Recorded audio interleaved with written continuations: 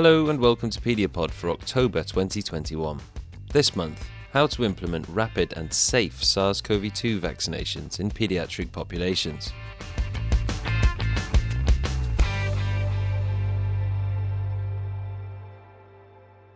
Early on in the SARS-CoV-2 pandemic, the majority of infected children were either asymptomatic or had mild COVID-19 disease, prompting many to demand a higher acceptable risk threshold of vaccines for children compared to adults.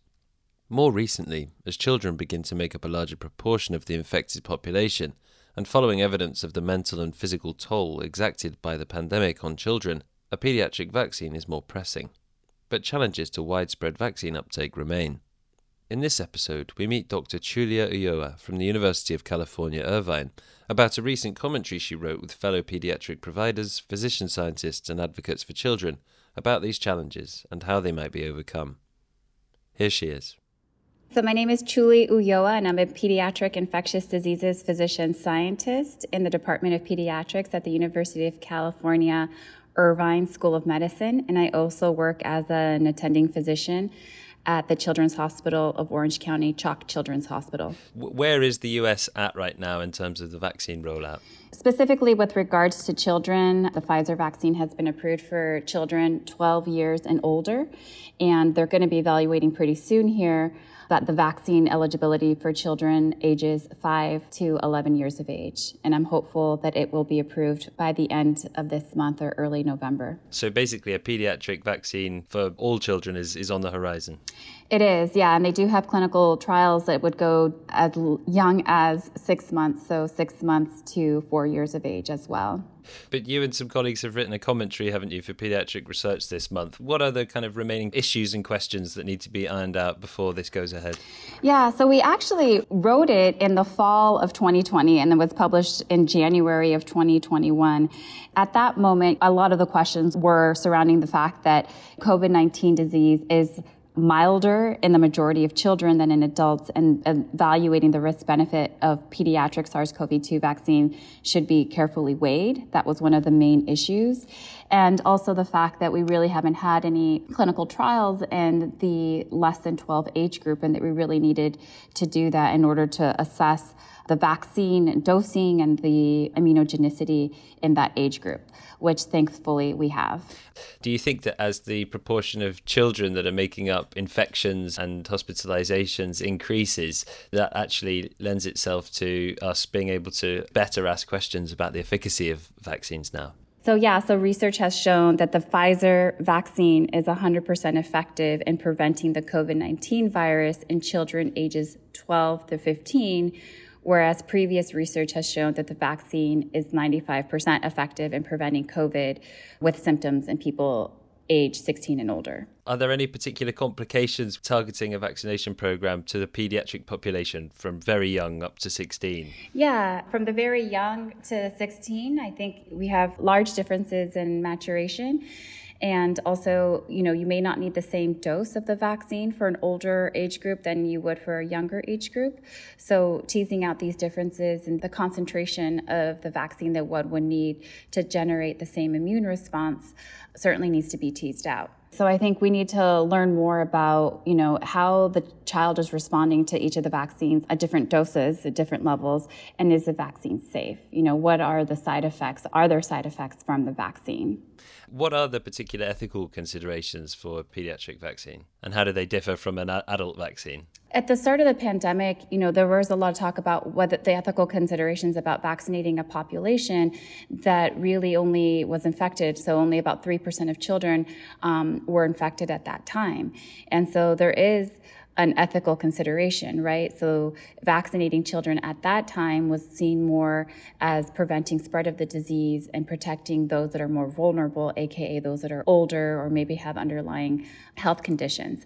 I think as we've been moving forward, I think we've been able to appreciate that children have also suffered significantly from this pandemic. So now there are more children that are infected with COVID-19, but the school closures, et cetera, have also negatively impacted kids. The pandemic, I think, for us has allowed us to realize that schools certainly provide a benefit to families beyond providing education, such as childcare, nutritional support, healthcare, and social services. And without in-person instruction, children are at increased risk of falling behind academically and exacerbating these educational inequities. And so because of the school closures, it has negatively impacted kids in many ways. So they haven't been able to go to school, they haven't been able to go to their well child checks, they haven't been able to get their primary immunizations. A lot of them have been locked indoors, so they haven't been able to exercise. And there's been a huge mental health crisis amongst children as well. So I think now looking at the pandemic and looking back and how things have changed, in order to move forward, I think, safely, and the best way to really deal with this virus is to prevent it.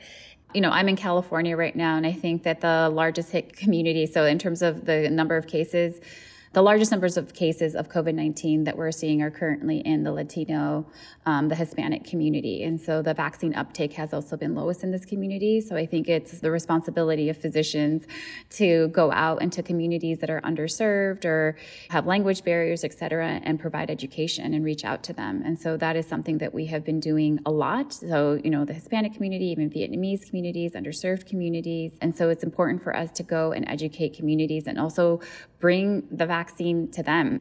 So sometimes it might be harder for these communities to go out, and transportation might be an issue. People work, and so they might not be able to go to vaccine clinics during regular hospital clinic hours. And so that's another thing that we've been working on, is providing vaccine clinics into largely underserved communities.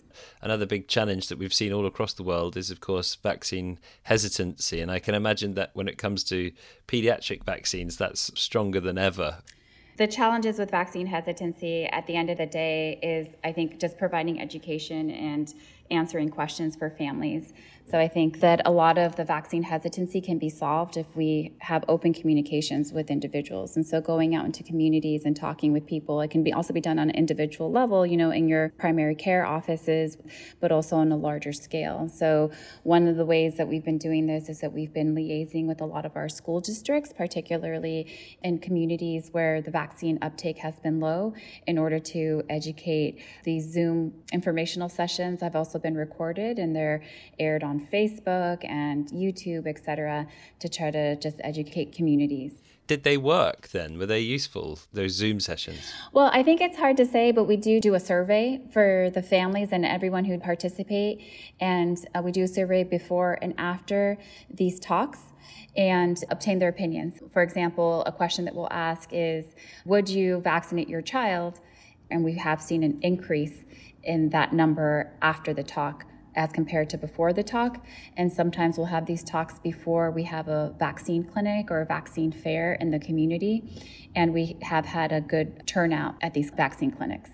I mean, it sounds like we have a good understanding now of a lot of the challenges when it comes to rolling out a pediatric vaccine. But where do you think our efforts need to be focused to get this over the line? Yeah, so I think we have made a lot of progress over the past year with regards to learning more about the SARS-CoV-2 virus, or COVID-19, particularly in children. And I believe that the strongest challenges ahead are working to combat vaccine hesitancy and health misinformation. At the end of the day, in order to get a better hold of this pandemic, we really need to vaccinate a large number of people that are largely unvaccinated, including children. And we are headed into difficult times. There's a lot of misinformation out there, especially on social media outlets in English and in other languages. And this information is a huge source of confusion and mistrust that is ultimately harming people's health and overall undermining our public health efforts. Unfortunately, there has been a demographic shift in COVID-19 cases, with pediatric patients making up a growing share of COVID-19 infections. They are accounting for up to 27% of cases. And this is opposed to the start of the pandemic, where children accounted for 3% of all cases. So essentially, what we are seeing is that COVID is becoming more and more of a childhood illness, because we have a fully susceptible population of children less than 12 that are not yet eligible for vaccine, and an under-vaccinated population between 12 and 17. And as vaccines are expanded to these younger age groups, we as physicians and as pediatricians have a huge responsibility to work with our patients, families, and communities, not only to debunk these myths and misinformation about COVID-19 vaccines, but to also really just educate them on the importance of children getting vaccinated in order to halt the spread of this disease and to prevent ongoing morbidity and mortality. That was Dr. Chulie Ulloa from the University of California Irvine. And that's it for this episode. Join us again in a month for your next edition of Pediapod. I'm Jeff Marsh. Thanks for listening.